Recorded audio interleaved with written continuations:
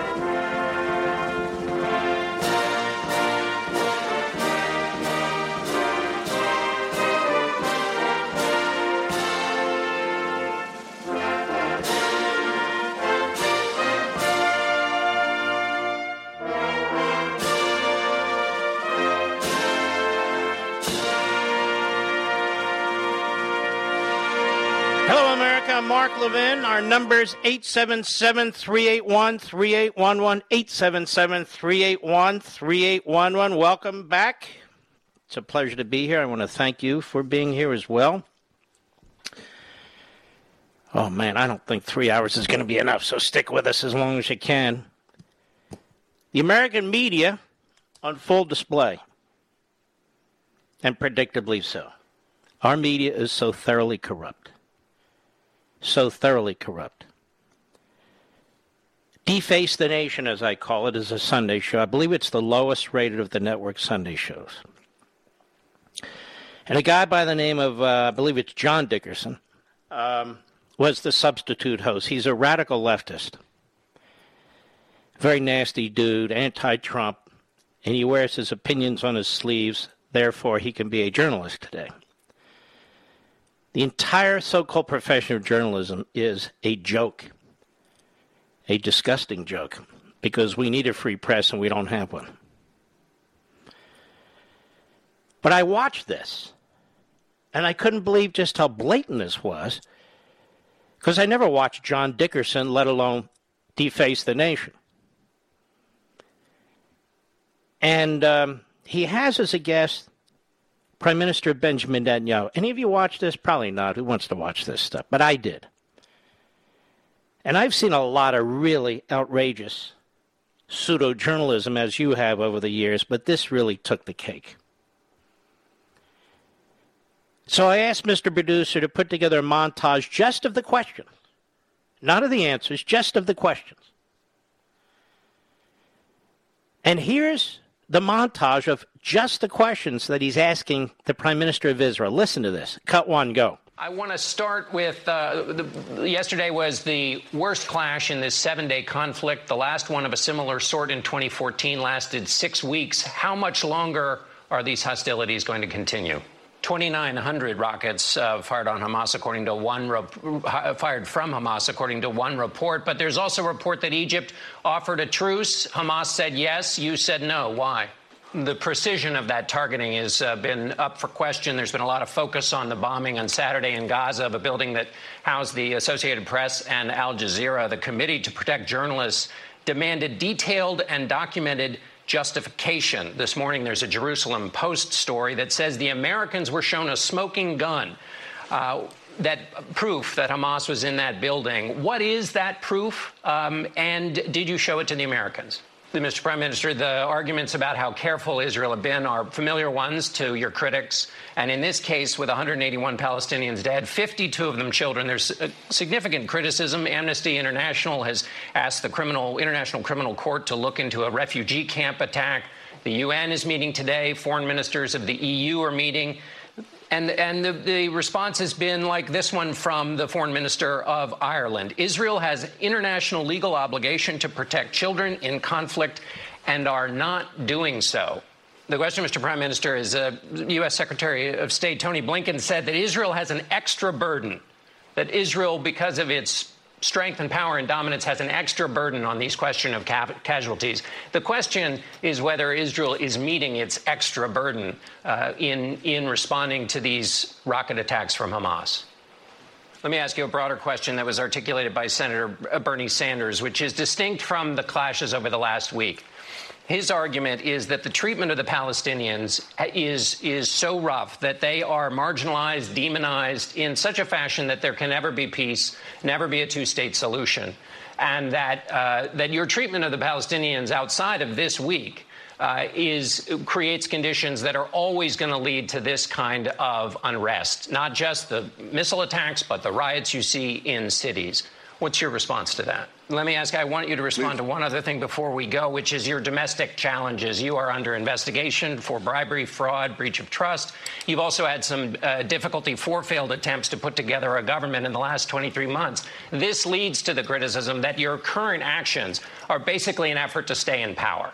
And what's your response to that? But this is a persistent criticism, Mr. Prime Minister. Why do you think it persists? Incredible. Is that not incredible, Mr. Producer? There wasn't a single serious question aimed at eliciting new or significant information for the American people there, which is the job of a journalist. He cites Bernie Sanders' op-ed. Bernie Sanders hates the state of Israel. Bernie Sanders is part of the stooge brigades in the Democrat Party. Of course, Bernie Sanders hates America, as does the stooge brigade in the Democrat Party. Tony Blinken and so forth and so on. But these are the sources he uses to pose his questions, which aren't questions in the least. The point of the question is to create a narrative. It's really very simple, ladies and gentlemen. Hamas started shooting missiles at Jerusalem and Tel Aviv, as well as border towns in Israel. And that's what started it. I heard Juan Williams on the 5, and I must say it was contemptible, regurgitating the talking points of the terrorist Hamas and terrorist Palestinian Authority Abbas regimes, where he said this really started because, the Jews, the Israelis, are trying to remove people from their homes in Jerusalem. Now, we've talked about this. I'm not going to walk you through this again. It's unnecessary. But does he not know that in 1948, those homes were literally stolen from the Jews who were living there by the Jordanian government and the army in 1948? Does he not know this has been litigated now for decades? The Palestinians actually won the first round. It was ruled that while it wasn't their property, they could stay there if they paid rent, and they refused to pay rent for the last 40, 50 years. And then a court ruled that yes, it's clear that the properties did belong to these Jewish families. I think we're talking about 4 properties, give or take. But that's not what started this. Abbas was running for re-election. Abbas is serving the 17th year of his 4-year term. He was elected once, and he doesn't want an election. He canceled the election. He canceled the election because Hamas was about to win. That's why Hamas started to shoot missiles, to show the Palestinians, who are not in the Gaza Strip, but in other parts of Israel, that Hamas stands for them. And so they started firing missiles at Israel. Israel had nothing to do with this. And you would think Juan Williams would inform himself enough before he makes a comment like that.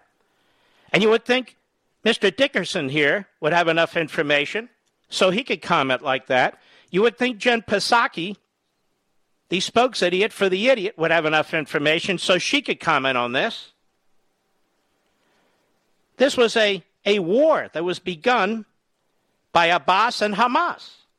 Israel had nothing to do with it.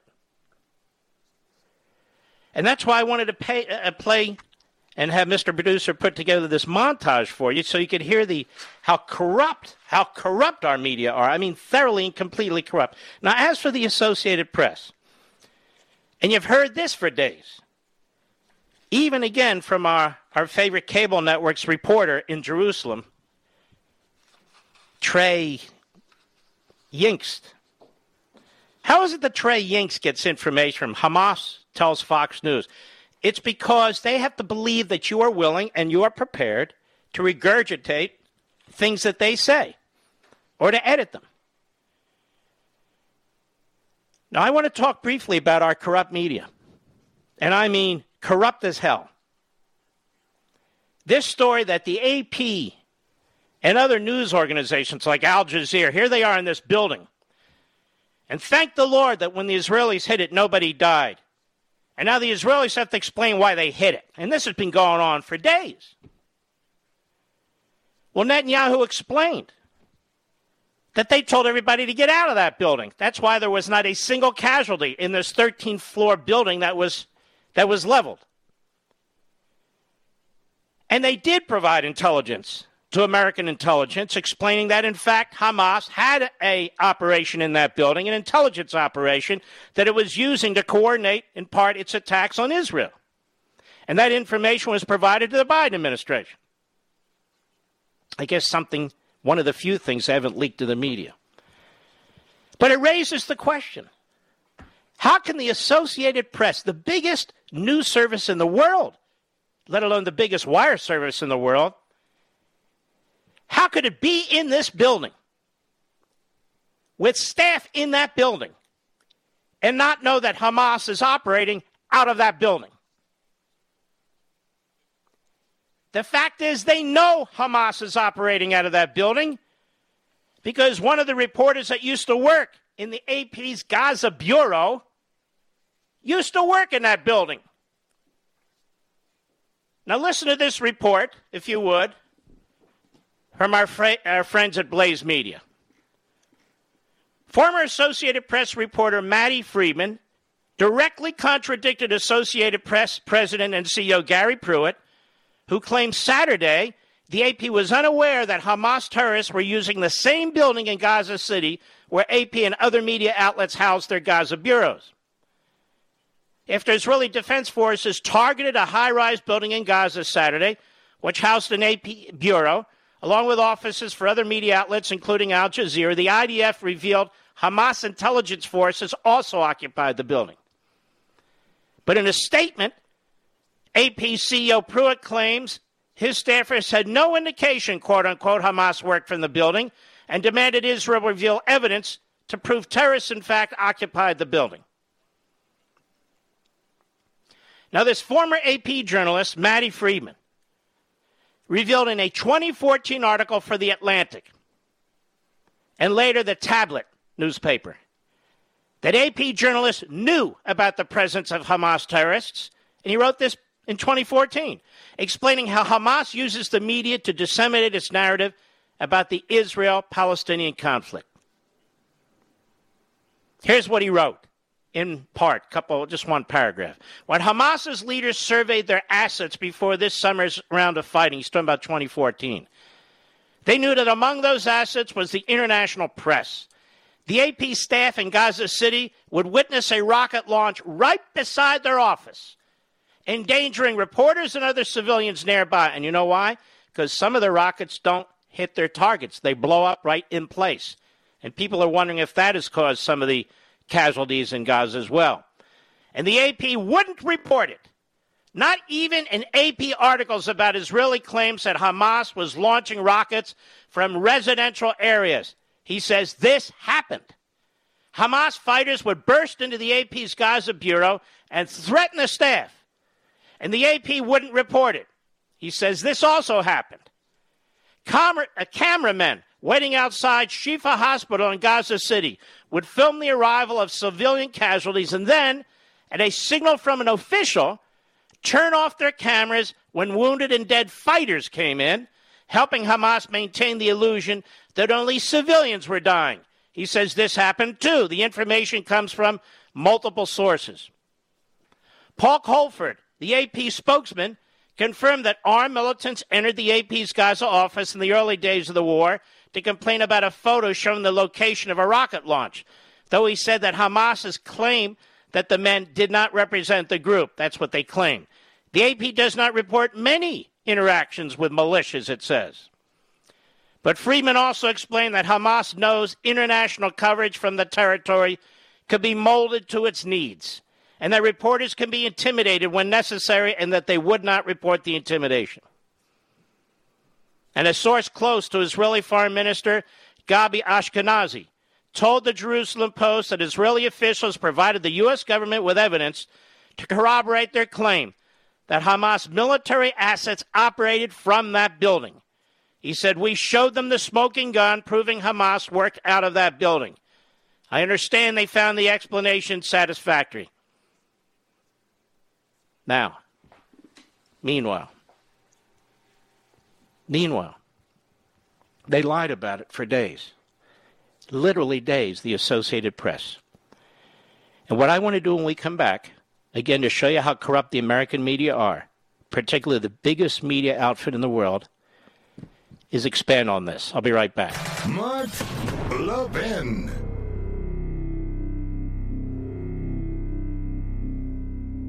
Are you worried about America's future? Times of trouble are full of reasons to despair. But those who built and have preserved our country didn't despair. And if we are going to do our part, we need to draw on the books, the history, and the ideas that gave our forefathers and mothers strength and inspiration. Hillsdale College was founded in 1844 to teach these things, and it teaches them still today. The great news is that we can all study these things along with Hillsdale College professors right in our homes. Through Hillsdale's free online courses, we can study the history of our civilization, the wisdom of ancient Judeo-Christian philosophers, and the writings of Shakespeare and Mark Twain. We can reacquaint ourselves with our Constitution. We can learn how the Constitution has been undermined, and more importantly, how it can be recovered. My friends, as we fight in defense of family, faith, and freedom, let us draw on the best of the past with Hillsdale's guidance to save the greatest nation on earth. Begin learning today at levinforhillsdale.com, Levin for Hillsdale.com, levinforhillsdale.com.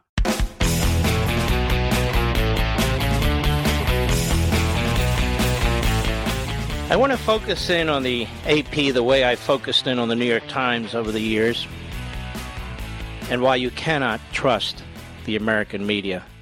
You already know this, but I'm just giving you more muscle to add to the bone. I don't have enough time in this segment. I think I have about 2 minutes, but a couple things on the side that I want to mention. I understand Matthew Lamar, the commander of the new Space Force, has been removed because he's self-published a book on the effects of critical race theory in the military. It is outrageous that they would remove this man from his post for stating these things. These are obvious points about this Marxist ideology. And I also want to point out that American Marxism, which addresses not just critical race theory, but the immigration issue, the genderism issue, the climate change issue, all these issues, and gets deeply into all these other things, is headed to the printer today. Headed to the printer today. Hard copy, ebook, audio orders, we are now over 80,000 pre-orders. I want to strongly encourage you to keep it up. Keep it up. Let's get the pre-orders. Let's get to 100,000. I will make a big announcement when we do. It's time to rock the world to the left. That's up to you.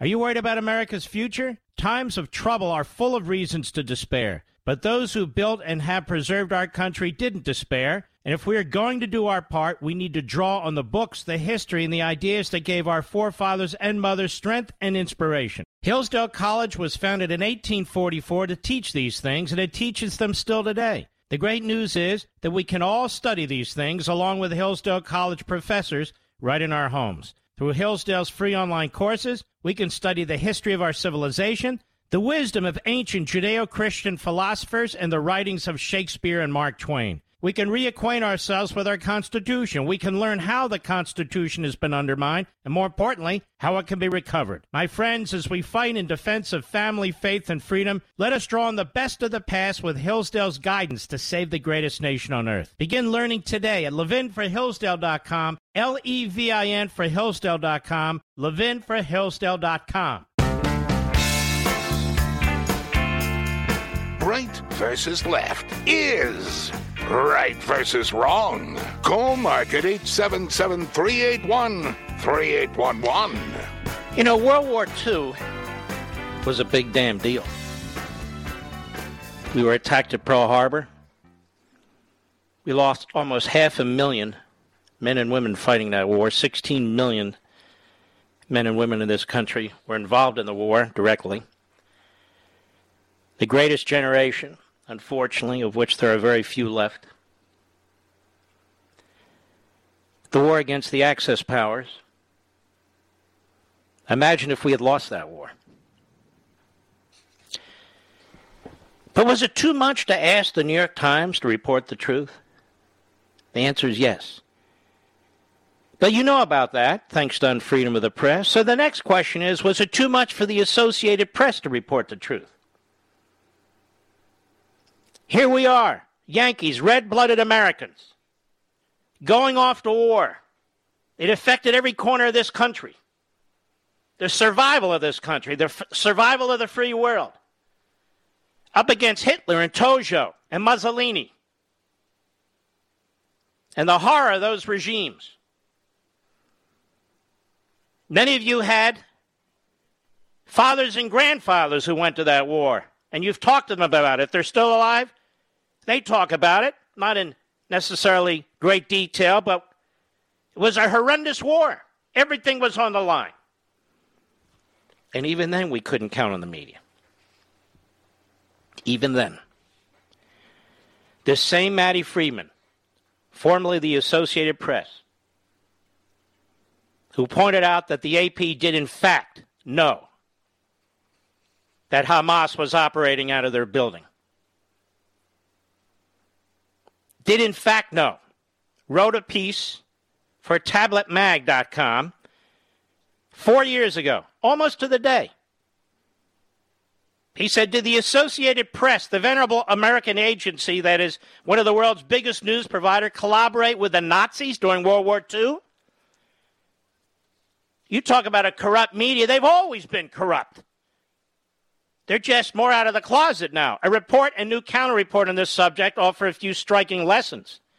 Not just for students of history, but for anyone concerned with the way news coverage shapes our perception right now. Right now. A paper last year by the German historian Harriet Scharnberg titled The A and P of Propaganda, AP, and published in Studies in Contemporary History, makes the case that beginning in the mid-1930s, the Associated Press's photo office in Germany made compromise after compromise to keep reporting under Nazi rule, obeying successive orders from the Hitler regime until it ended up as a Nazi information arm in all but name. Sound familiar?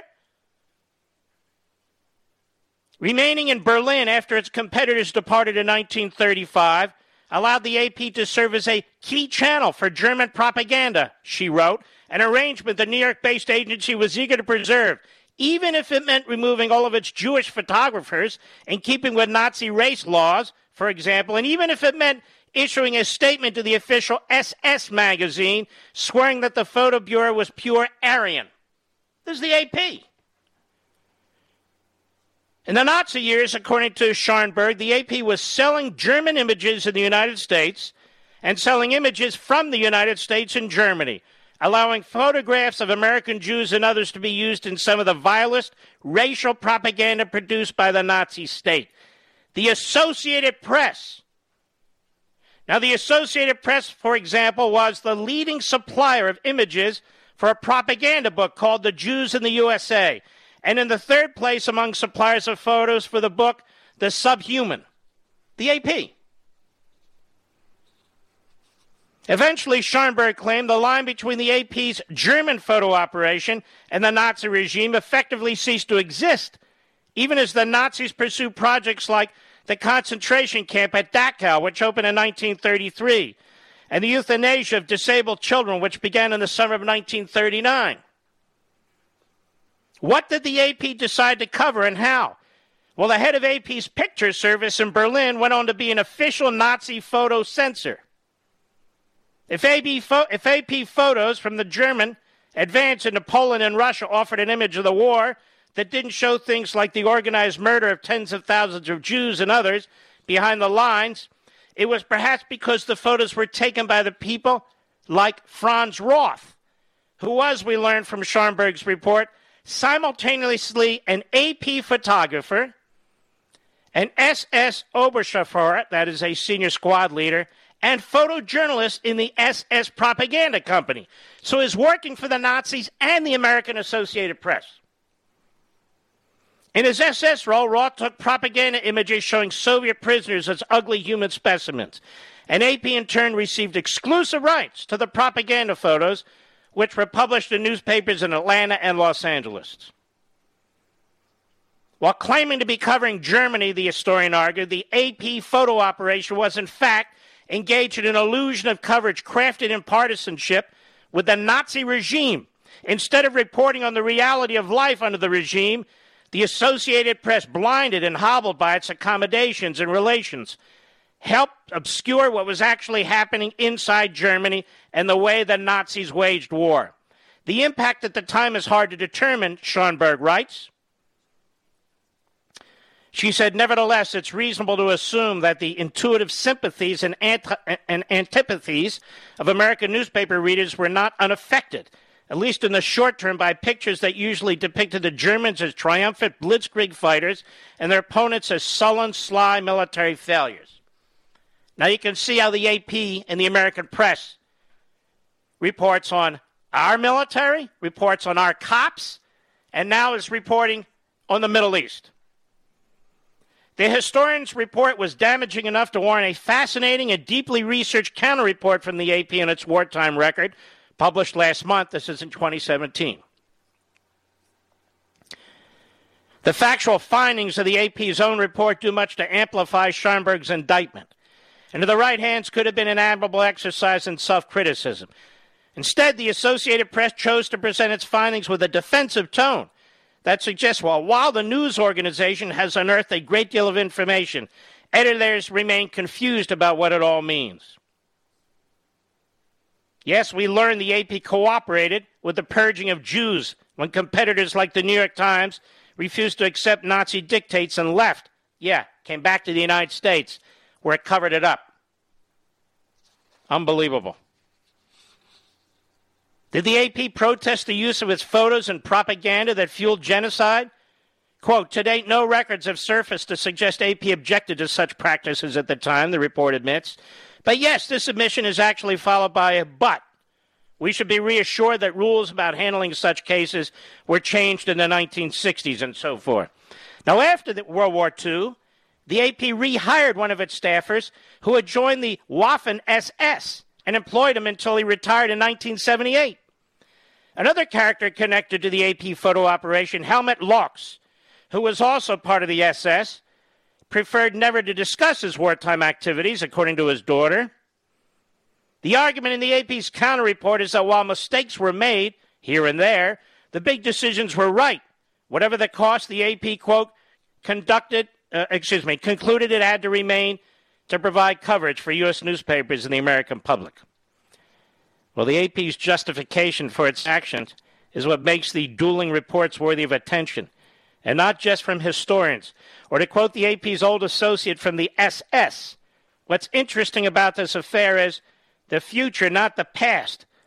The choice faced by the AP in the 1930s, leave with your integrity intact or stay and collaborate in the name of access, didn't end with World War II, and it is hardly the sole concern to the AP. It is a question that affects most news organizations operating today, and one that is almost always answered wrong. Western news organizations that maintain a presence in countries like Iran and Saudi Arabia, for example, make compromises in return for access and almost never tell readers what those compromises are. The result, in many cases, is something worse than no coverage. It's something that looks like coverage, but is actually misinformation, giving people the illusion that they know what's going on instead of telling them outright that they're getting information shaped by regimes trying to mislead them. And this is my problem with some of the reporting, most of it that's going on now. Most of it that's going on now. When you have a reporter that says his news organization has provided information from Hamas, Hamas is a terrorist organization. Hamas is listed by our State Department as a terrorist organization. It is a terrorist organization as much as Al-Qaeda is a terrorist organization. And for a news organization to say, Hamas has provided us with the following and the this and the that, what does that mean? I asked you this the other day, last week. They don't just give information to anybody. They don't just allow reporters to walk in the Gaza Strip and so forth. This is fascinating and troubling. A good example came to light in 2014, 7 decades after the moral confusion detailed in Schomburg's report about the Nazis, with the publication of a detailed expose on the AP's bureau in North Korea. In North Korea, it sounds familiar, he writes. The bureau in Pyongyang, wrote veteran journalist Nate Thayer, reporting for the specialist website nknews.com, was not staffed by AP reporters from outside the country. The full-time staffers were North Koreans who worked for AP. They were paid by AP, but answered to the regime. A written agreement between the AP and North Korean government allowed the AP to sell propaganda images, like those lovely choreographed rallies outside the country, while the North Korean staffers studiously avoided subjects like mass starvation in prison camps. The AP was unhappy with Thayer's report and dismissed his claims, but it didn't refute them. And then he goes on. Remember, this is 2017. The most relevant example from my own experience as an AP correspondent in Jerusalem between 2006 and 2011 is Gaza, which is controlled by Hamas, and where the AP has a sub-bureau. Running that sub-bureau requires both passive and active cooperation with Hamas. To give one example of many, during the Israel-Hamas war that erupted at the end of 2008, our local Palestinian reporter in Gaza informed the news desk in Jerusalem that Hamas fighters were dressed as civilians and were being counted as civilians in the death toll, a crucial detail. A few hours later, he called again and asked me to strike the detail from the story, which I did personally. Someone had clearly spoken to him, and the implication was that he personally was at risk. After I published this detail in an essay for Tablet in 2014, the bureau chief at the time confirmed it, adding that a refusal to comply would have put our reporter's life in danger. So they were dressing up Hamas terrorists who were killed as civilians. From that moment on, more or less, AP's coverage from Gaza became a quiet collaboration with Hamas. Certain rules were made clear to the local staffers in Gaza, and those of us outside Gaza were warned not to put our Gazan staff at risk. Our coverage shifted accordingly, though we never informed our readers. Hamas military actions were left vague or ignored, while the effects of Israeli actions were reported at length, giving the impression of a wanton Israeli aggression just as Hamas wanted. When a reporter wrote a story about Hamas censorship in the summer of 2014, AP editors shelved it. We were trading truth for access and providing an illusion of coverage that was actually propaganda, a kind all the more effective because it was not tagged propaganda, but simply Gaza City, Associated Press.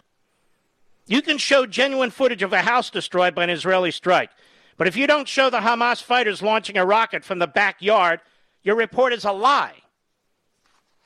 The news industry's answer to this kind of criticism tends to be the reporting part of the story is better than nothing.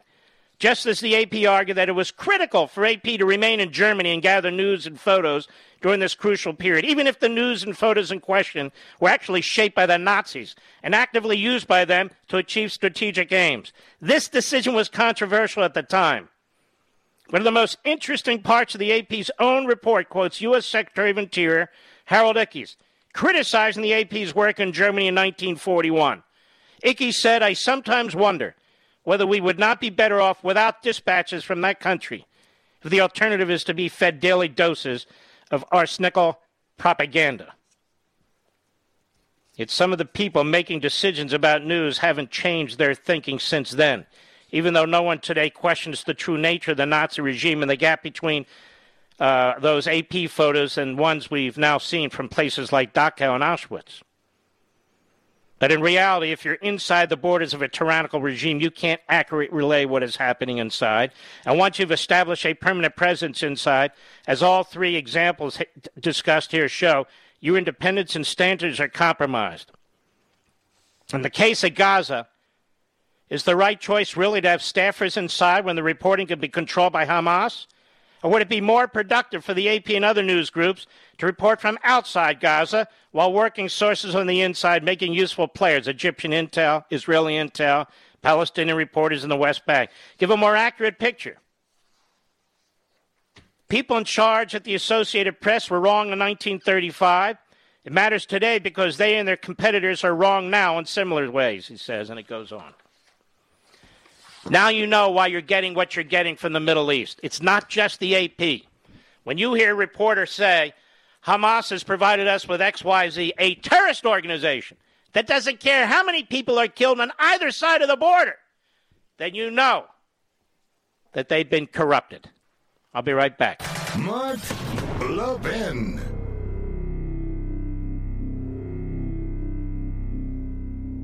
Are you worried about America's future? Times of trouble are full of reasons to despair. But those who built and have preserved our country didn't despair. And if we are going to do our part, we need to draw on the books, the history, and the ideas that gave our forefathers and mothers strength and inspiration. Hillsdale College was founded in 1844 to teach these things, and it teaches them still today. The great news is that we can all study these things along with Hillsdale College professors right in our homes. Through Hillsdale's free online courses, we can study the history of our civilization, the wisdom of ancient Judeo-Christian philosophers, and the writings of Shakespeare and Mark Twain. We can reacquaint ourselves with our Constitution. We can learn how the Constitution has been undermined, and more importantly, how it can be recovered. My friends, as we fight in defense of family, faith, and freedom, let us draw on the best of the past with Hillsdale's guidance to save the greatest nation on earth. Begin learning today at levinforhillsdale.com, Levin for Hillsdale.com, levinforhillsdale.com.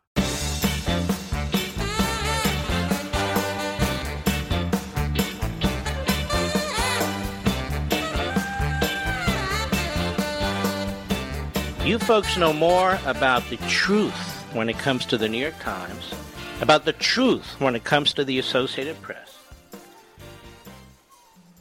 as a result of taking the time and the interest to be in this audience. I can hit all the hot red buttons too, but that's not what I'm up to. You wonder why Donald Trump was treated the way he was treated? You wonder why you're treated the way you're treated? Look at these people. Look at how fraudulent they are. Look how they've contributed to the destruction of this country. Look how they're mouthpieces for American Marxism, whether it's in academia, teachers' unions, the front groups for the immigration movement. Just look at it. So when the media report like this, as they did during World War II, as they, not all, but the biggies, as virtually all of them report in the Middle East today, we, the American people, are not getting the facts. They are pushing their propaganda, or worse yet, they're pushing the propaganda, as they were in World War II, of the Nazis. In the 1932-33 period, they were pushing the propaganda of Joseph Stalin against the Ukrainians. Today, they're pushing the propaganda of Hamas and the Palestinian terrorists against the Israelis, just as they have trashed us over the course of the last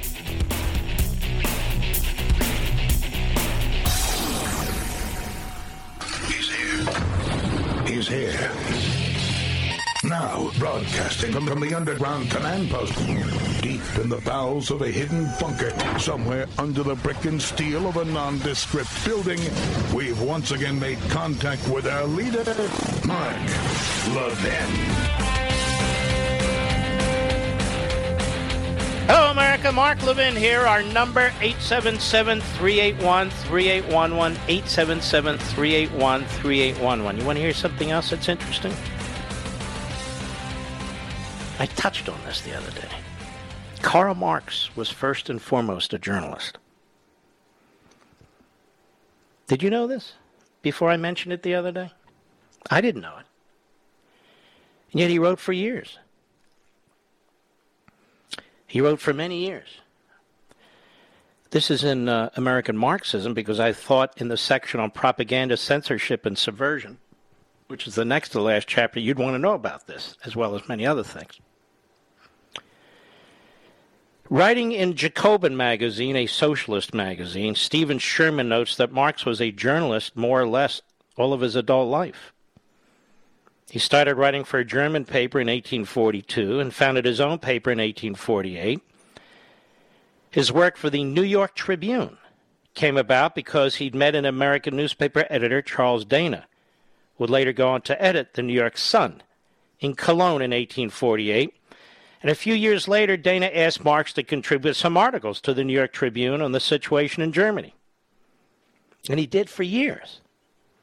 For years. He said, I think that Marx and Engels viewed the Tribune as a way to politicize their views and to influence debate with a large number of readers.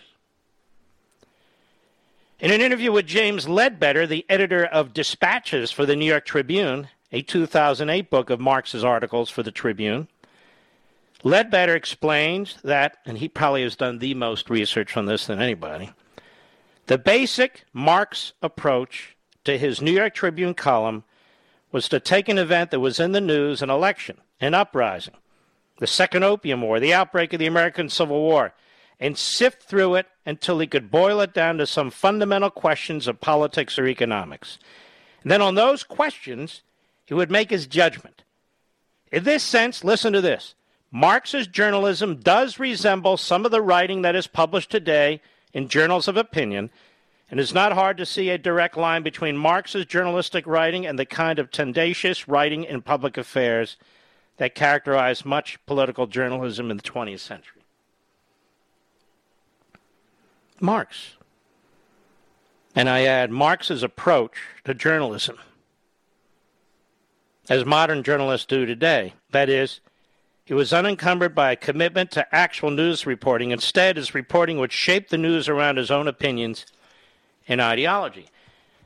I'm trying to explain here what this mindset is.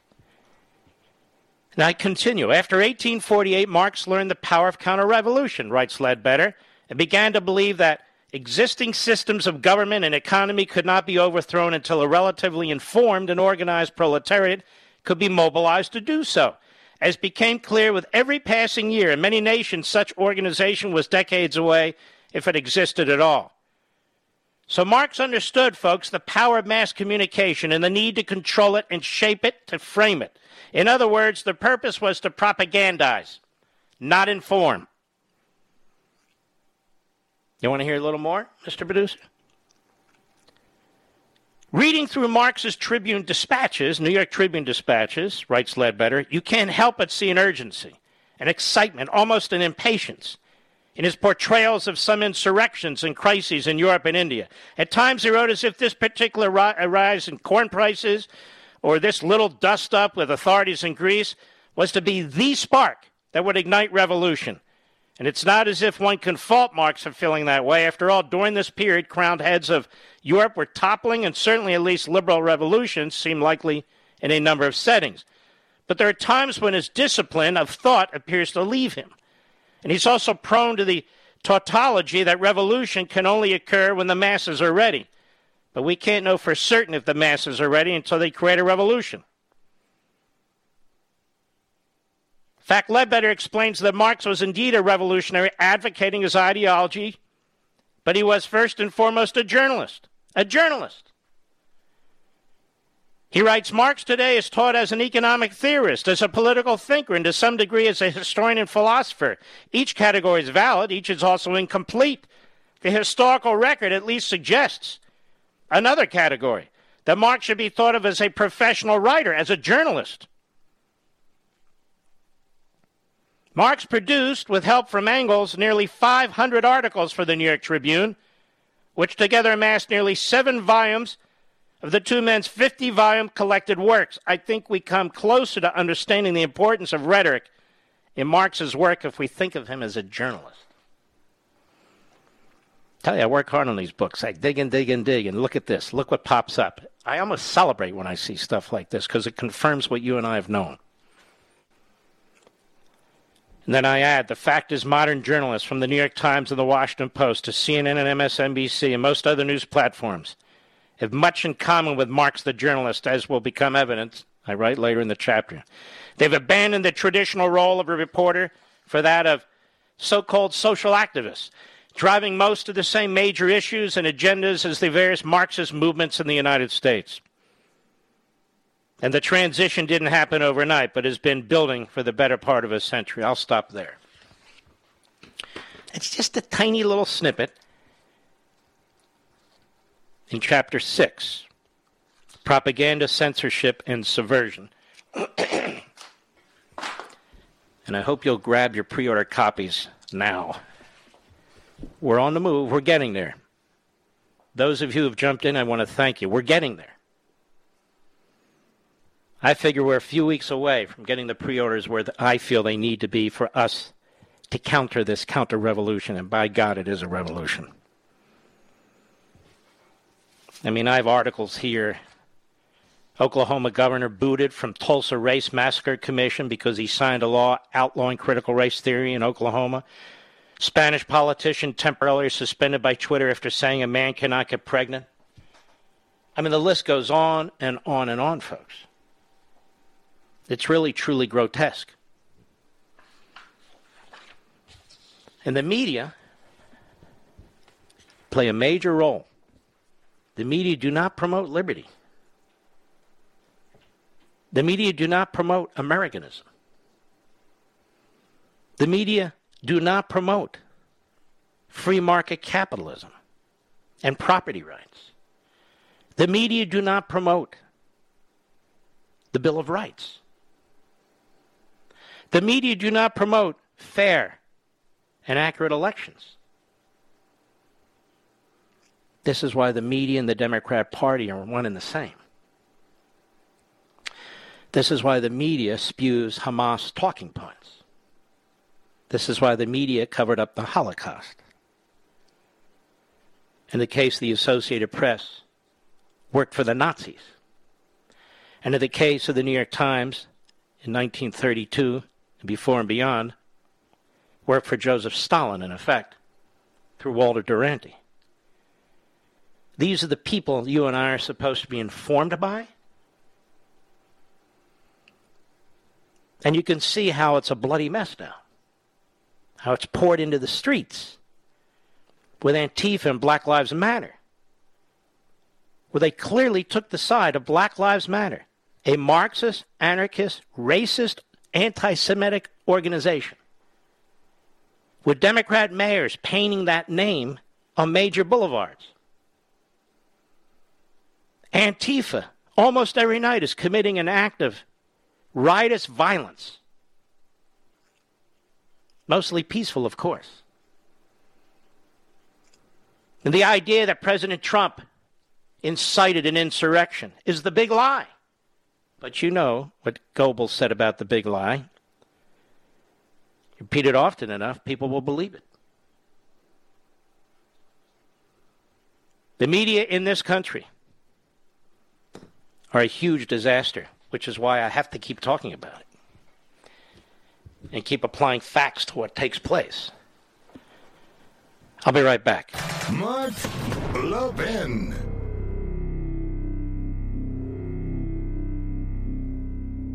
Over 2,000 of you, my listeners, made the switch from overpriced wireless carriers to Pure Talk over the past few months. We want the rest of you to join us and to see what we're talking about. If you're with AT&T and Verizon or T-Mobile, your family could save over $800 a year just by switching to Pure Talk. You get great coverage, you can keep your phone and your number, and you'll save a fortune. Pure Talk is the top-rated wireless company by Consumer Affairs with the absolute best consumer service team based right here in America. Does that sound good? Well, it gets better. Right now, get unlimited talk, text, and 6 gigs of data, just $30 a month. And if you go over on data, they don't charge you for it. They don't care.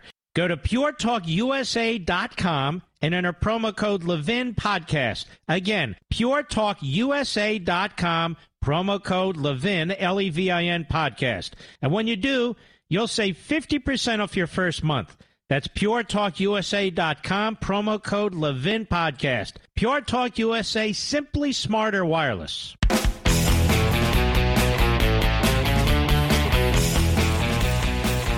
Yeah, I'm doing the best I can today, folks. I'll be honest with you.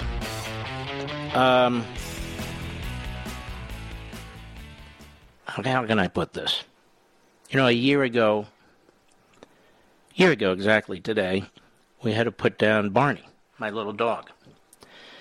And it brings up a lot of memories about my father, my mother, and my little buddy, because they all passed away in relatively short period of time, one from the other. So when I get contemplative, it's tough. And you might say, well, a dog is a dog. Well, I can't agree with you. That dog was with me through thick and thin, everything. And he had a big smile on his face all the time. And he came within a day or two of losing his life when this wonderful group, Lost Dog and Cat, in Virginia, led by the great Pam, saved him and 6 or 7 others. And our dog Pepsi had passed away, and it had been about 6.5 months, and I would go to the dog adoption events. I hope they all come back, because last year, obviously, they had to stop them. Just to try and help get dogs adopted. I wasn't interested in adopting another dog yet. And I did that a few weekends in a row, and then I stopped. I went again. My buddy Eric wanted to go, and we went to, I think it was a PetSmart. And he got on the floor with this little white one, kind of a dirty white color. And he was less than 20 pounds, and he had a bad haircut, but he was smiling. And he also seemed to be a little panicky, like, what am I doing here? And he wanted to adopt this dog, but he already had 3, and so he wasn't able to. And I had held this dog too. And we left, and then I called Pam, who runs Lost Dog and Cat, and I said to her, what's the history of this dog? Nobody seems to want him. He wasn't a purebred, he wasn't a puppy, but he was young. And she said, well, somebody dropped him off in one of these rural counties in Virginia at the county animal shelter where they do kill the dogs. Some of them certainly do. And just dropped them off. I said, just drop them off? She said, we've had him over 4 weeks. We've had him over a month. I said, nobody wants him? I said, look, I want you to give him a nice haircut. I think somebody will adopt him. And I'll give you the money for that. So the next day they did that. And I got thinking about this dog. This poor little thing, the owner drops him off. He has no idea what in the hell's going on. Every weekend, Saturday and Sunday, he's taken to one of these adoption shows with all the other dogs, and people coming and going, this little dog must wonder what the hell is going on. What did I do to deserve this? Where's my owner? And he was house trained. So I didn't really feel I was ready because I missed our Pepsi, who died in a terrible way. And I said, well, has that dog been adopted yet? Called her the next day. 2 days later, she said no. I said, well, I'm going to adopt him. Don't give him to anybody else. She said, you are? I said, yes. I want that dog. So he was at the vet because they neutered them and so forth. It's all checked up, was fine. So in another 48 hours or so 4 days from that weekend, my buddy Eric and I went and picked him up. And I drove and Eric held him, brought him into the house. And he exploded with happiness. He was running around the house like he'd always been there. And that's the way he always was. He had to have major back surgery about 4 years later. I was afraid we'd lose him. The December of 2019 looked like his back was going to cause more problems. We brought him to the vet. Wonderful, wonderful neurologist. And the next day, he recovered on his own. He didn't need what we feared would be a life-threatening operation. And that was December 2019. And then a year ago today, I wrote all the times down. It's the way I am. At a little after 10 a.m. in the morning, when Julie and I, my wife and I, were walking him, we walked him about, maybe 30, 40 feet from the door, the neighbor's lawn. He didn't collapse, but he plopped down, and he couldn't get up. I said, what the hell is going on here? We took him to the vet, and we had to drop him off. I couldn't go in because of the COVID rules. And they called. We sat outside in the car, and they called me about 30, 40 minutes later, and they said, he's in very poor condition.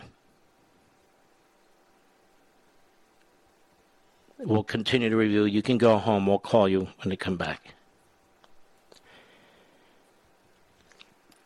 Turns out he had a cancerous tumor around his heart. It started leaking. Turns out it had already spread to his gut. Turns out it's an extraordinarily rare cancer that mostly larger dogs, purebreds of certain types get. He was a small dog and he was a mutt. But they pointed out that the tumor is going to suffocate him because it's tightening on the heart. And we could see that he was huffing and puffing a little, and he couldn't stand up on his own. I won't tell you the rest in the final moments because I don't think I'm capable of it.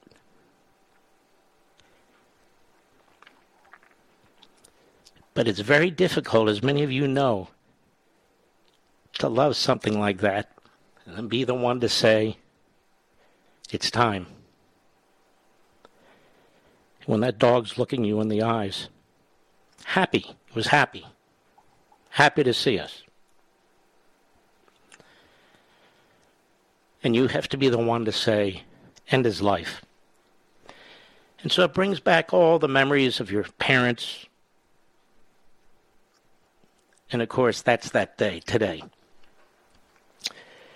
So if I'm stumbling a little today or bumping around a little bit today, you know why. I'll be right back. It's too early. There you go. I already stumbled. I'll be right back.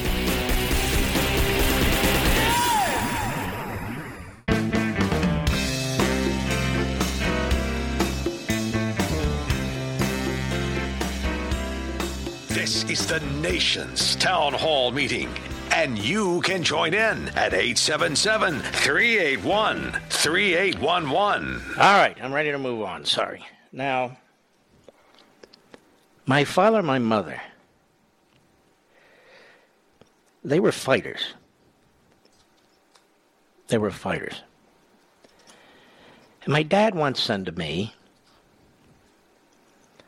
I believe the good Lord didn't want me killed in World War II so I could have a son like you,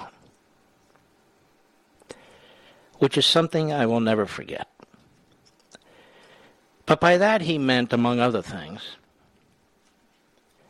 fight for the country. Fight for our liberty. Do whatever you have to do. He was for Donald Trump before anybody I know was for Donald Trump. He was an early Reaganite, as was my mother. They both voted for Barry Goldwater in 1964. Two Jews who lived in Philadelphia, who didn't have much money, in a basement apartment. That wasn't your typical Barry Goldwater voter. And I said to them, why did you vote for Goldwater? I've told this once or twice over the 20 years here. And my dad said, I know the S they were saying about Goldwater couldn't be true. So I voted for him. And they always supported everything I did. And that's why I'm behind this microphone. That's why I've written this book, American Marxism. Because I know it's important that we each do what we can in our own role in life. Maybe you're an electrician. Maybe you're a truck driver. Maybe you're a housewife or student. Whatever you are, it's very important. And you affect people around you, the way my parents affected me. You affect people around you down the street. You affect people around you who you meet, who you work with, or who work for you. And so we can have a lot of influence. There's tens of millions of us who love this country and decry what's going on in this country. Tens of millions of us. Red-blooded Americans. Why do I get into this stuff with these reporters? Why do I go deep what's going on in the Middle East? Why do I do these things? Because we're better than all this. And we need to know what took place, who to trust and who not to trust. If I may, I think this will interest you as well. Again, in the same chapter 6 of American Marxism, there was a brilliant professor of English at the University of Chicago. His name was Richard Weaver. In the late 1940s, he wrote a book, Ideas Have Consequences. And this is something I've been saying for years here, even before I read his book. I knew who he was, but I decided I needed to study this man. And he wrote brilliantly about many things. But about the modern press, he said, the modern press is actually a highly negative force in our society. He wasn't opposed to a free press, of course, but he was repelled by what it had become, even back then. He wrote, for Plato, truth was a living thing, never wholly captured by men, even in animated discourse and in its purest form, certainly, never brought to paper. In our day, it would seem that a contrary presumption has grown up. Excuse me. The more firmly an utterance is stereotyped, the more likely it is to win credit. Think about that sentence in the context of what they did to Donald Trump and how they lied about this man. Or how they tell you that January 6th was an insurrection incited by him. Or how they're reporting about a terrorist organization attacking the state of Israel, or so many other things. Think about that sentence. The more firmly an utterance is stereotyped, the more likely it is to win credit. It is assumed that engines as expensive and as powerful as the modern printing press will naturally be placed in the hands of men of knowledge. Faith in the printed word has raised journalism to the rank of oracles. And how could there be a better description of them than the line from Phaedrus? Quote, They will appear to be omniscient and will generally know nothing. They will be tiresome, having the reputation of knowledge without the reality. Another powerful sentence, wouldn't you say? He went on to write, if the realization of truth is the product of a meeting of minds, we may be skeptical of the physical ability of the mechanism to propagate it as long as the propagation is limited to the printing and distribution of stories which give one unvarying answer. In other words, we have a collective, an aggregate of unknowledgeable propagandists. That's what the American media have become. He says, and this circumstance brings up at once the question of the intention of the rulers of the press. The question of the intention of the rulers of the press. There's much to indicate that modern publication, that the modern publication wishes to minimize discussion. Despite many artful pretensions to the contrary, it does not want an exchange of views, say perhaps in academic matters. Instead, it encourages men to read in the hope that they will absorb. It encourages men to read in the hope that they will absorb. Propaganda, indoctrination, brainwashing. And in this, Weaver is condemning the nature of media as organized propaganda, involving individuals who are not particularly bright or knowledgeable about the matters on which they write or speak about this. This John Dickerson had Face the Nation Sunday. George Stephanopoulos, every time he speaks. Chuck Todd, the dumbest of the bunch. Handed Meet the Press, for goodness sakes. And Weaver argued that there's another circumstance which raises grave doubts about the contribution of journalism to the public weal.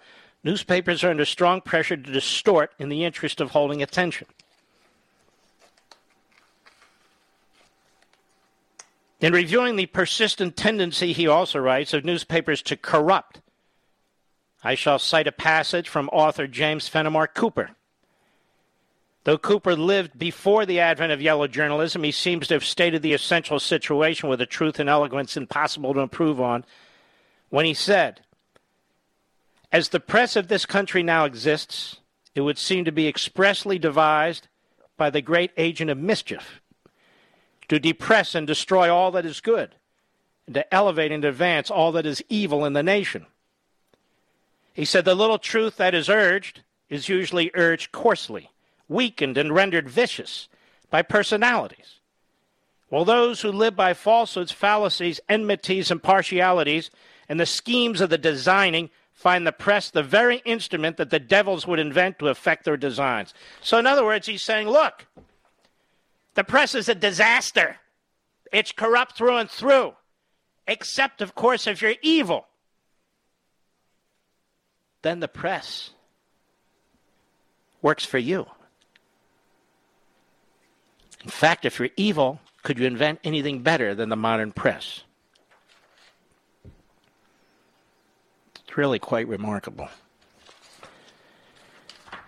Again, just a tiny little taste, little flavor. Chapter 6, Propaganda, Censorship, and Subversion in my new book, American Marxism, that just went to the printer. I hope you'll pre-order your copies. Give copies to your friends and colleagues, particularly kids in college or going to college, or kids or grandkids or high school, so we can combat this. First thing to do is educate, inform, to take the veneer off these entities and these institutions and these individuals. And then a call to action with specifics. Again, the most important book I've ever written, certainly given the times. Oh, by the way, before I go to the break, something really strange happened over the weekend. I'm getting emails telling me that we typed the name of your book into the Amazon book finder space there, and it doesn't show up. So I'm no genius on this. I tried it, didn't show up. I called Mr. Producer, right, Rich? I said, will you check this out? Rich is good at this stuff. He said, it's not showing up. So I wrote the publisher. He was actually a good guy. And he said Amazon's having an issue with their algorithms. They're on it immediately. It's not just you, it's a number of their authors. So some of you came up against a brick wall. They did fix it. You can go there now. And if you try, don't be deterred. It's working beautifully right now. I see I'm right behind Dr. Seuss, who's good to be behind. I wish everybody well. I really do. And Dr. Seuss's books came under enough attack, but obviously people like them. And I hope you'll get your copies of American Marxism. It's working now on Amazon. I'll be right back. Mark Levin.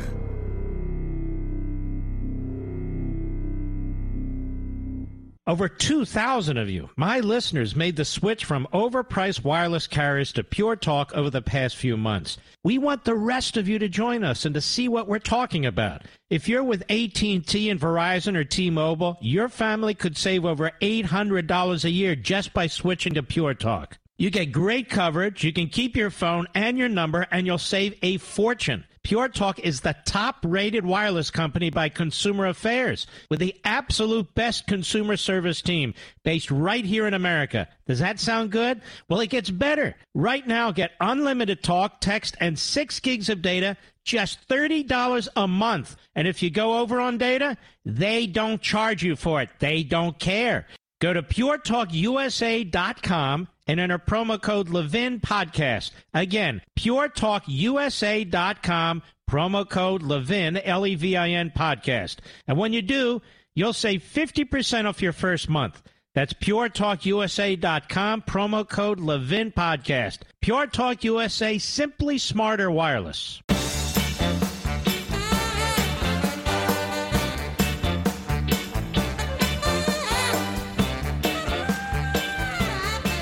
Man, there's a lot of story about UFOs lately. Have you noticed? Even on my favorite cable channel. I do believe in extraterrestrial life. How can there not be? How can there not be? We don't even know where our universe ends. And we're only one universe. There's infinite number of universes. And our minds can't really wrap around that there really is no end to space. There's no end to space. Makes you realize just what tiny little pieces of this whole thing we really are, right? But I actually saw an extraterrestrial once, Mr. Producer. I've ever told you about this? Weirdest looking damn thing. Extremely white, almost translucent. The eyes kept blinking in a strange way, like out of sync. Out of sync. It looked like this extraterrestrial had attempted to do something with the top of its head. Actually kind of put hair on the top of its head. It's the weirdest damn thing. And then I realized, here I am, I'm on an Amtrak train, and it's Joe Biden. I turned around, it was Joe Biden, Mr. Producer. I wonder if extraterrestrials look like Joe Biden. I don't know.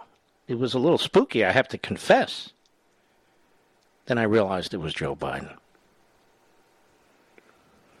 I understand Joe Biden used to love to take that train like the roller coaster at Disneyland. Just go back and forth from Washington to Wilmington just because he could. Enjoyed the kosher hot dogs, I think. Where they zapped him in the microwave. That's our Joe there. There's Lunch Bucket Joe. President of the United States. I have a headline story here from Lucas Manfredi. And Lucas Manfredi at Fox News reports, Spanish politician temporarily suspended by Twitter after saying a man cannot get pregnant. Twitter told him, his name is Contreras, his comments violated the platform's policies on hate speech. Can a man have a child? Physically? Biologically? No, I don't believe they can. I mean, does anybody know one who did? So Twitter temporarily suspended the Spanish politician, Francisco Jose Contreras, deputy to Spain's far-right Vox party. Far-right. Notice there's nothing ever far left. Locked out of his Twitter account for 12 hours last week after saying a man cannot get pregnant because they have no uterus or eggs. Contreras' comments were in response to an article he shared on the social media platform about a transgender male who announced they were a father after giving birth to a baby. He said in a Facebook post on May 11th that he had received a message from Twitter which informed that he had violated its policies on hate speech for the remarks. What's the head of Twitter's name again, Mr. Producer? Jack Dorsey? Hey, Jack Dorsey. I better not say it. I'll be right back. Ladies and gentlemen, this final hour of the podcast is sponsored exclusively by AMAC, the Association of Mature American Citizens. Now over 2 million conservative members strong, AMAC believes in and stands up for the values that we care about: faith, family, and freedom. Thank you for listening, and please support AMAC. And you can become a member at amac.us/join. He's here. He's here. Now, broadcasting from the underground command post, deep in the bowels of a hidden bunker, somewhere under the brick and steel of a nondescript building, we've once again made contact with our leader, Mark Levin.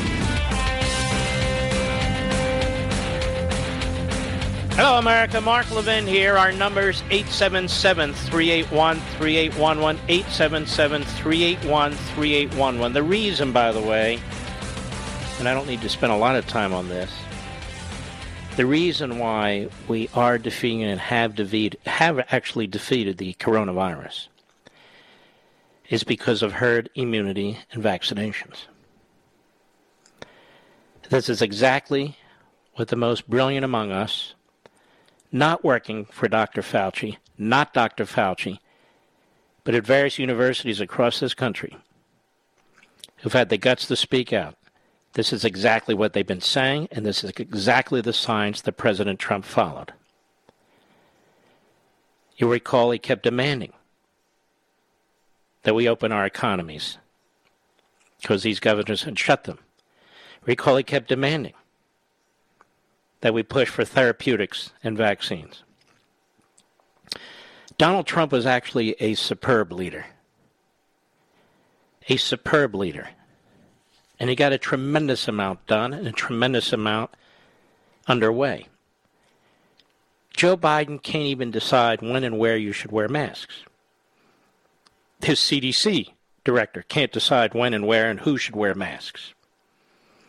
He can't decide when and where and if schools should open. Joe Biden is a human pandemic, as I've said.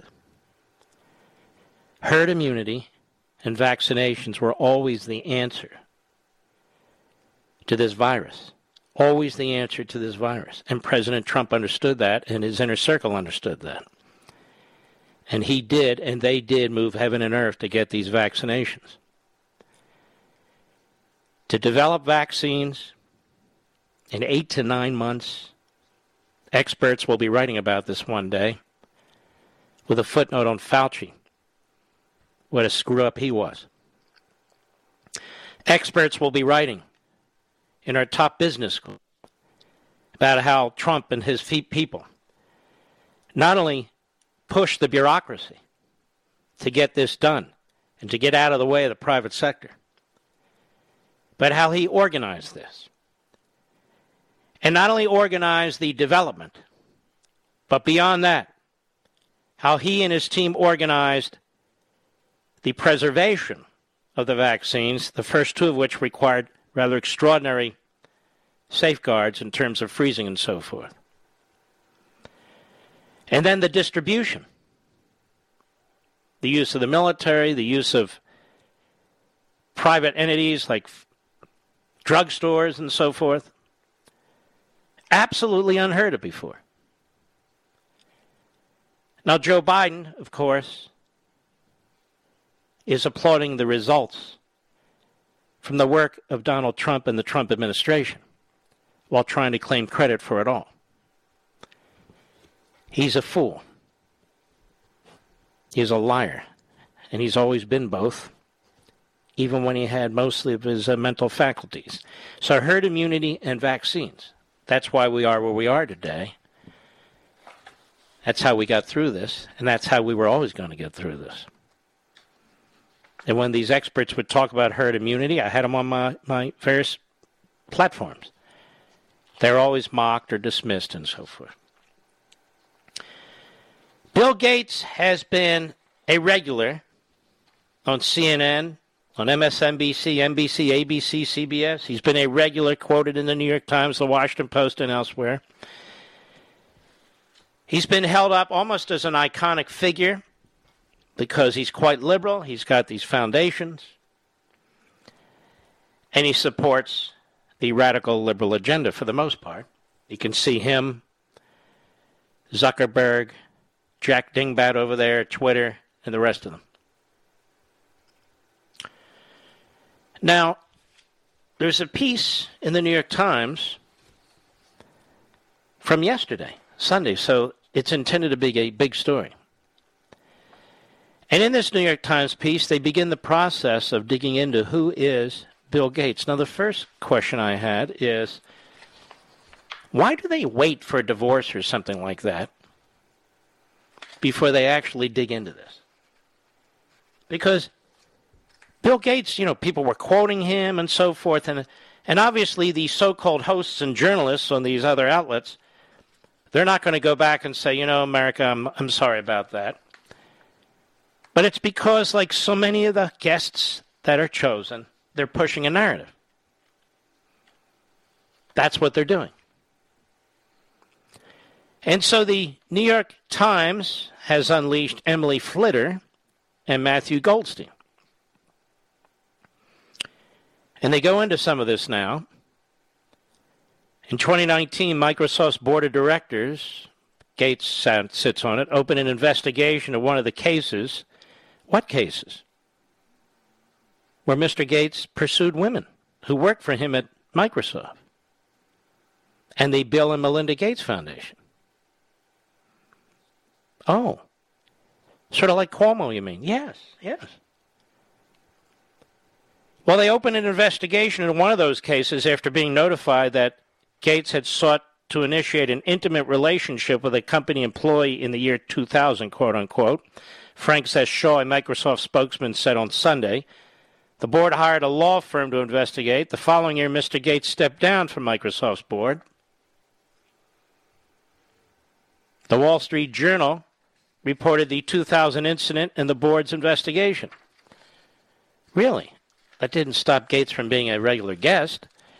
There was an affair almost 20 years ago which ended amicably, said Bridget Arnold, a spokeswoman for Mr. Gates. Gates' decision to transition off the board was in no way related to this matter. Oh, so he had an affair.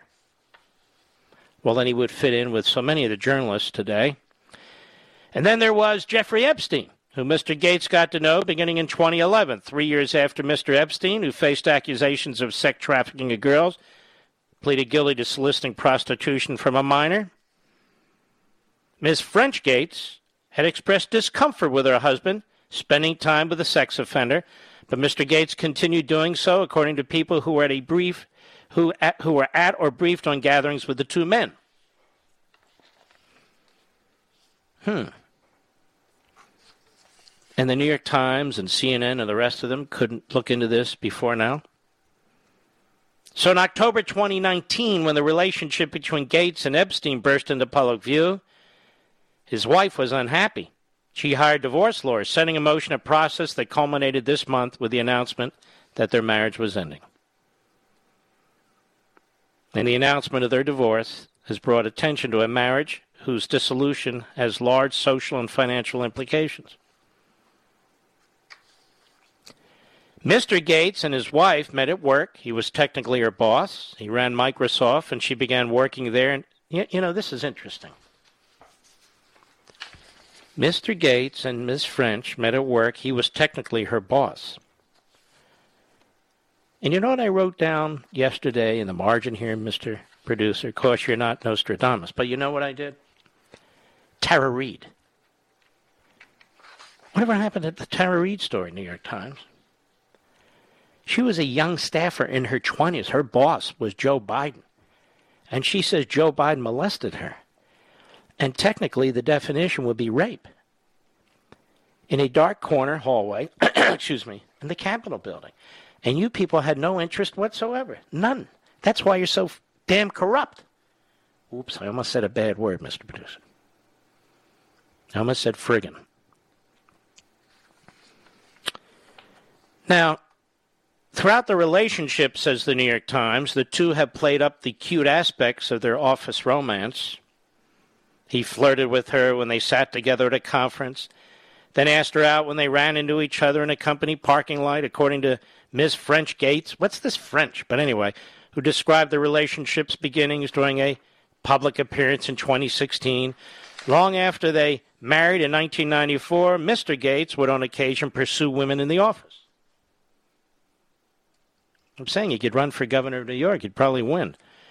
In 2006, for example, he attended a presentation by a female Microsoft employee. Mr. Gates, who at the time was the company's chairman, left the meeting and immediately emailed the woman to ask her out to dinner, according to two people familiar with the exchange. Now, let me stop again.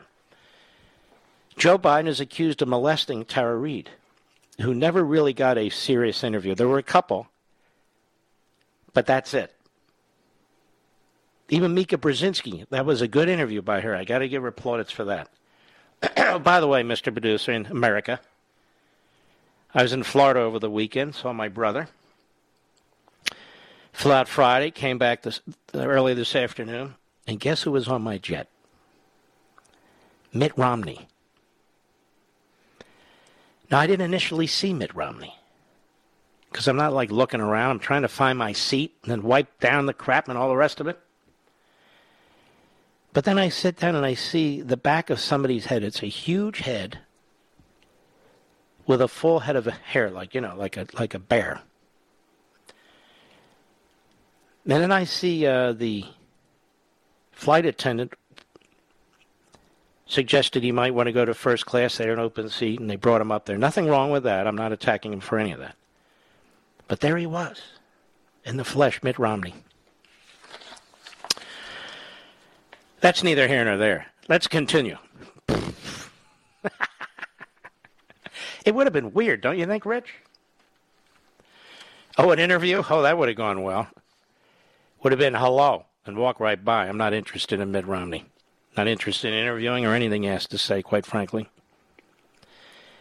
Mr. Gates' actions ran counter to the agenda of female empowerment that Ms. French Gates was promoting on a global stage.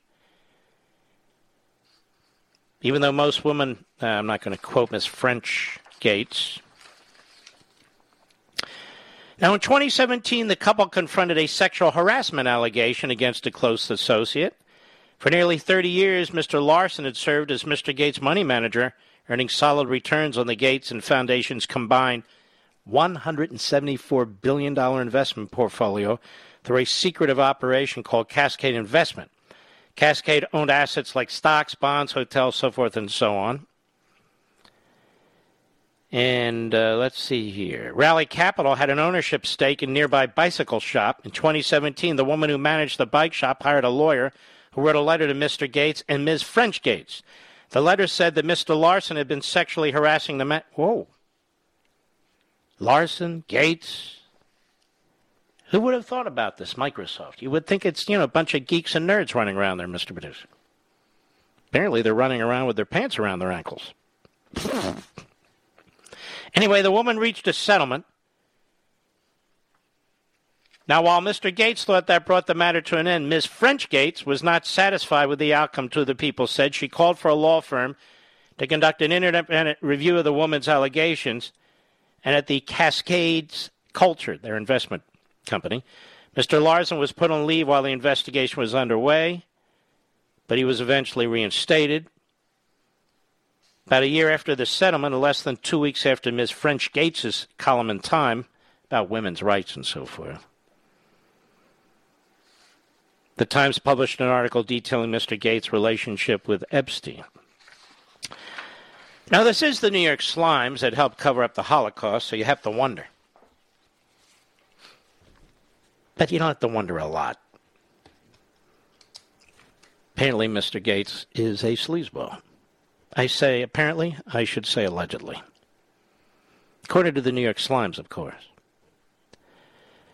And these news organizations that were more than happy to use him, he used them to build his public character. But he was doing great things, you know. He was pushing the Fauci agenda. He was pushing the global climate change agenda. He was doing what the left wanted. He appeared on the same shows, the same networks. What's that lawyer's name again? Isn't that funny? What's that lawyer's name? That's that porno actress's lawyer's name. Do you remember his name? Avenatti. What prison is he in? Do we know? What's his prison number? Anyway, now you know a little bit more about Bill Gates. We still don't know anything about Biden, though. What I was going to say about Biden is when you are accused of molesting somebody like that, and if you did it, you've done it more than once. Because that shows you a sick mind. It's not like, oh, once. And Tara Reid also said that after he molested her, he was offended. He was offended that, number one, she didn't agree with it. Number two, I guess, that she wouldn't do anything that he hoped she would do. This is the unreality you and I are faced with. We don't know what's going on. We see Bill Gates on TV, looks like a geek, and now we know he's allegedly a sleazeball. Then we see this hack lawyer. The media couldn't help but promote him because he was giving them everything they wanted to, ratings and a porn actress and allegations against our sitting president. He was a fraud, complete fraud. And the media generally, as I talked about in hour one. I'll be right back. Mark Levin.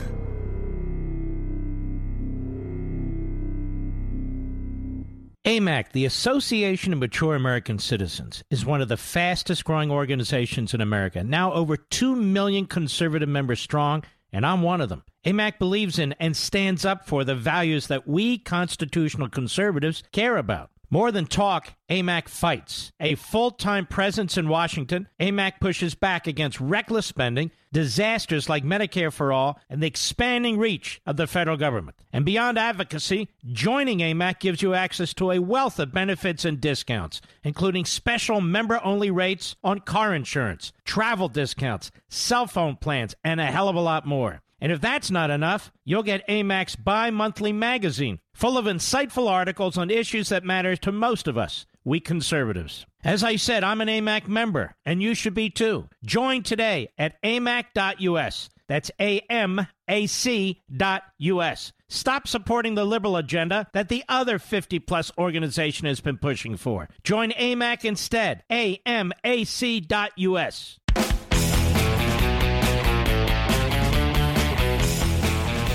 We don't have enough time in this short segment. When we come back, you're not going to want to miss this. Dr. Fauci gives the graduation speech at Emory University. Quite a good school. Used to be anyway. And, of course, he's caught on to the lingo, and he exposes himself. I don't mean physically. He exposes himself. And then behind that, we have Yamiche Alcindor, who is now one of the big hosts at the PBS television network. Why we have a PBS, I'll never know. We can do that in the private side. But nonetheless, they take a leftist reprobate like this and put her in charge of the big news program on PBS. They're in our faces with this stuff. Fauci says that the pandemic exposed systemic racism. Actually, I think it exposed systemic fascism on his part and the part of the others in the government. Yamiche Alcindor says the CDC reversing the mask guidance puts people of color at risk. So you can see we're dealing with outright imbeciles. Now, Fauci's supposed area of expertise is infectious diseases, and I've talked to professors, one of them, of course, on Life, Liberty, and Levin, who has said nobody screwed up the pursuit of a cure for AIDS more than Dr. Fauci and his bureaucracy. And so now we have a virus that you cannot call the China virus, even though it came from China. We have a Spanish virus. We have all kinds of viruses, different parts of the world. We name them from the part of the world, but not the China virus, because the Chinese propaganda machine owns so many of our universities and colleges, and, of course, the mindset, if not the minds, of the media. But you can call the virus a story of American racism. That's okay. I want you to hear these imbeciles when we return. I'll be right back.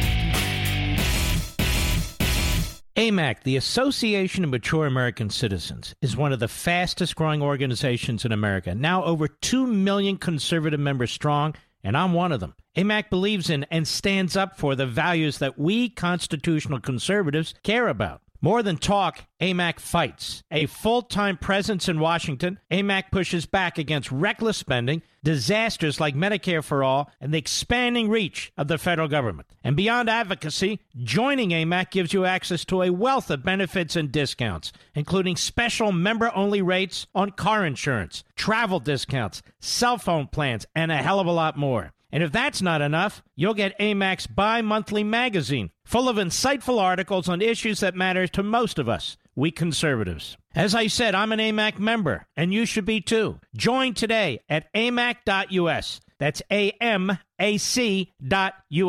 Stop supporting the liberal agenda that the other 50-plus organization has been pushing for. Join AMAC instead. AMAC.us.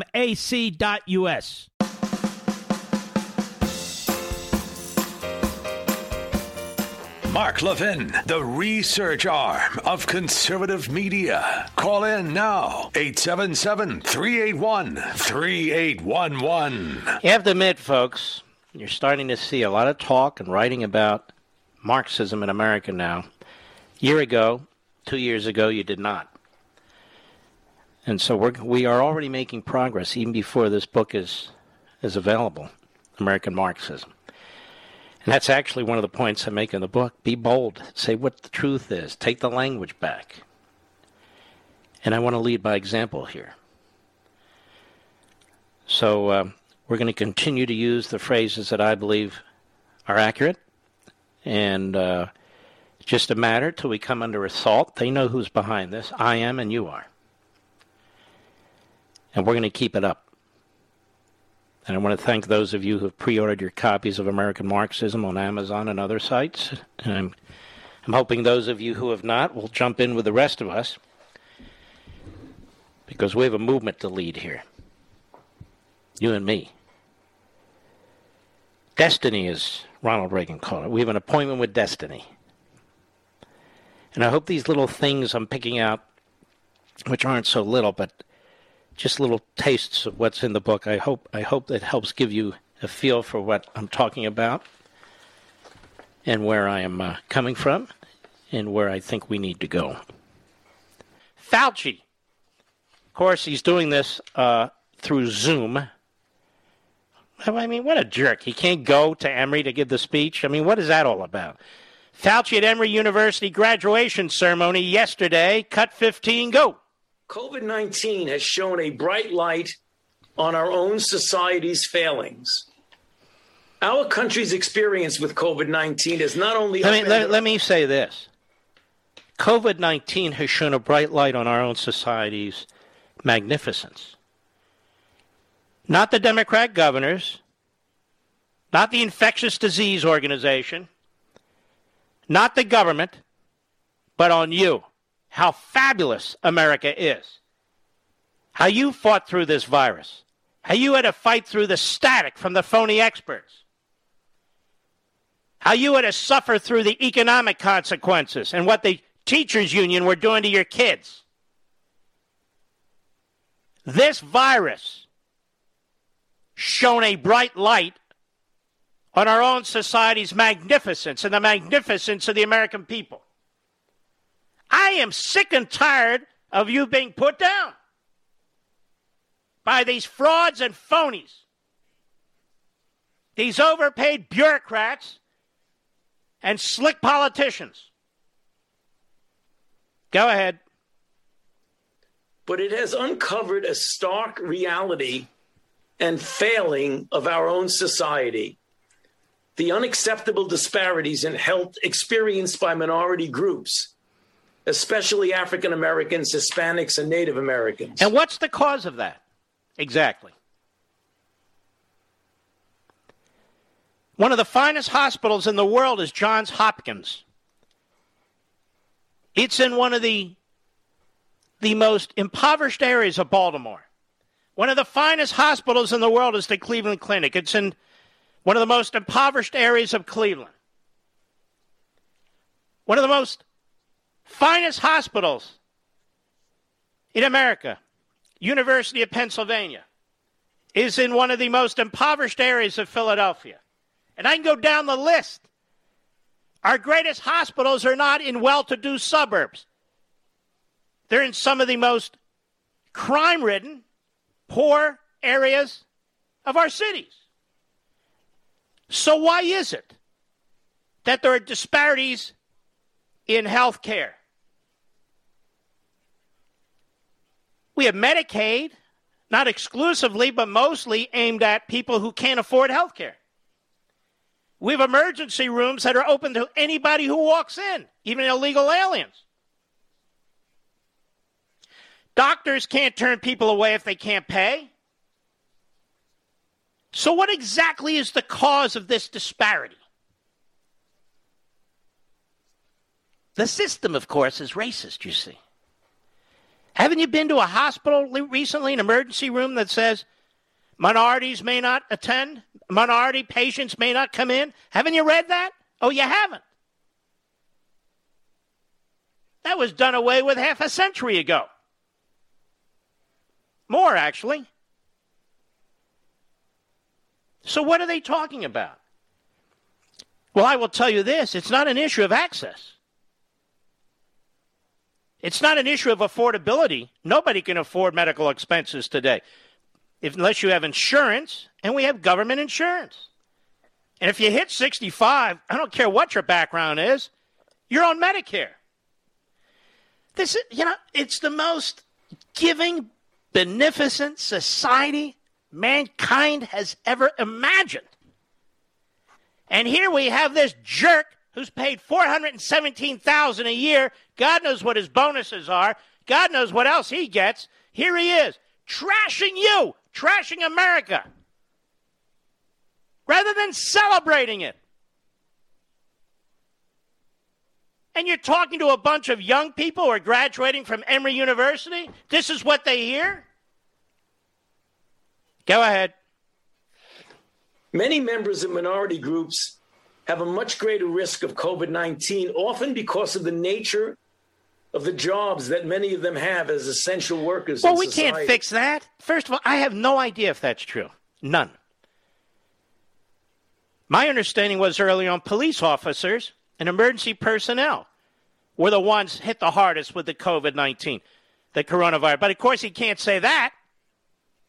They'll burn the stage down in the audience there, the young people. But what is he talking about? And if he's right, whose fault is that? Where the hell are the teachers? Where are they? Go ahead. Now, you know what? Shut up, you idiot. I've had enough of you. I've had enough of you trying to be down with the revolution. This is a joke. Now we have Yamiche Alcindor. Yamiche Alcindor. She is a disaster. I don't get it. I think she's a second-generation immigrant to this country. Her parents immigrated here. I look at Omar. I listen to Tlaib. I don't understand why people or their parents come to this country and they have such a hate for it. It's really quite shocking. But here she is, and she's now Washington Week, I think the name of the show is. I don't remember. I used to watch it, but not anymore, of course. Where they do the weekly roundup of politics. They have her in charge of it. The public broadcasting system, or as I affectionately call them, the pubic broadcasting system, this is who they put in this position? A fraud, a phony, a fake? So she's asking a question today of Psaki. Cut 17, go. Also switch to COVID. The largest national nurses union is saying that the CDC guidelines on masks is putting frontline workers and especially people of color at risk, and that they're calling. Okay, hold on. The biggest nurses union says this. Do you notice how they do this? It's like this John Dickerson I played in the first hour. You know, Bernie Sanders says, and so who cares what they say? What's the science say? What's the science say? No, she doesn't say the science says. She says the biggest union for nurses says. Well, why do I give a crap what the biggest union for nurses has to say? What does the science say? Go ahead. What's the White House's stance on that union in particular, saying that their members and people of color are at risk? And why are people of color more at risk? I don't understand. Does the coronavirus say, oh, there's a person of color? Why are people of color more at risk? First of all, it makes no sense, Mr. Producer. We just heard Fauci say that people of color don't have access to health care, right? Now we have the biggest nurses union and, what's your name? Alcindor saying, look, it's more dangerous, when the people of color go into these hospitals and emergency rooms and meet the nurses who are part of this union. It's not good for the nurses. It's not good for the people of color. Well, first of all, I thought they didn't have access to health care. Folks, we have a success. It's so successful that Joe Biden keeps stealing it, which is what he's done throughout his life. It's called herd immunity. That's called nature. And vaccinations. That's called capitalism. And here we have nature and capitalism coming together, a fusion that we should be celebrating. Not because of Dunderhead in the Oval Office, but the virus has been mostly defeated because of herd immunity and vaccinations. Vaccinations coming from capitalism. And herd immunity coming from nature. Just as the real experts said, not Fauci. Yeah, wear a mask, don't wear a mask, wear 2 masks. Wear a condom, wear 2 masks, wear boots. While you're at it, wear goggles. Remember he even brought up goggles once? He brought up goggles. It's the head of the infectious disease, whatever the hell they call it. And then we have the PBS expert over here saying, wearing masks, if you're encouraging people not to wear masks, doesn't that harm people of color more than anybody else? Where do you come up with this crap? Go ahead. I don't have any particular response directly to the union. I will say that, again, the objective of the CDC and of Dr. Walensky was to deliver on... All right, thank you for nothing. I'll be right back. Mark Levin.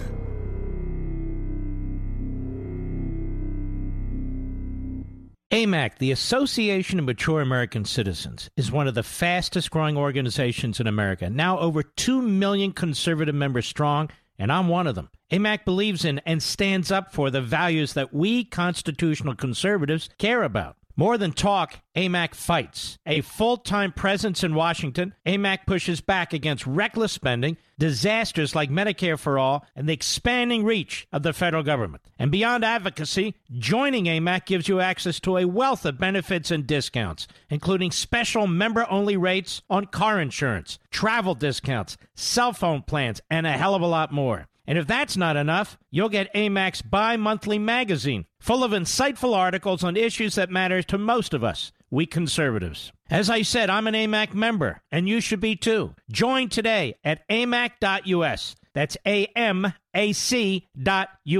Stop supporting the liberal agenda that the other 50-plus organization has been pushing for. Join AMAC instead. AMAC.us.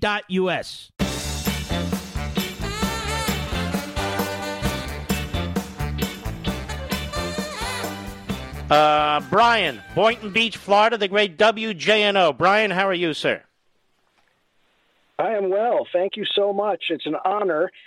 And I wanted to call and tell you a story I love telling folks. And I finally get to tell it to you.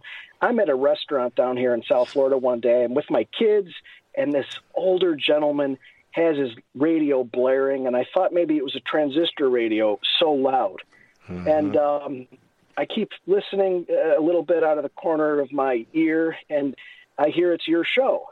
So when there comes an opportunity to, say hi to the gentleman, I told him, I said, you have great taste in talk radio. And he said, well, thank you. And a woman who introduced herself said, well, he better. That's his son.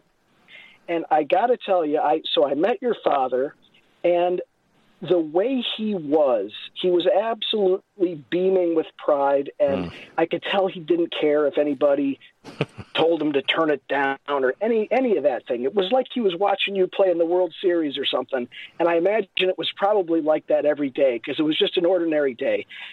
And your dad and your wife took the time to talk to my children and get to know them, and it was such an unbelievable blessing to meet your father and to see how he felt about his son. And it was an example for me with my own kids that, hey, you can be a tough guy and still beam with pride and still love your kids with abandon. And it was one of the most beautiful things I've witnessed, Mark. And I'm a huge fan of yours, and it was a real treat to meet your dad, however brief it was.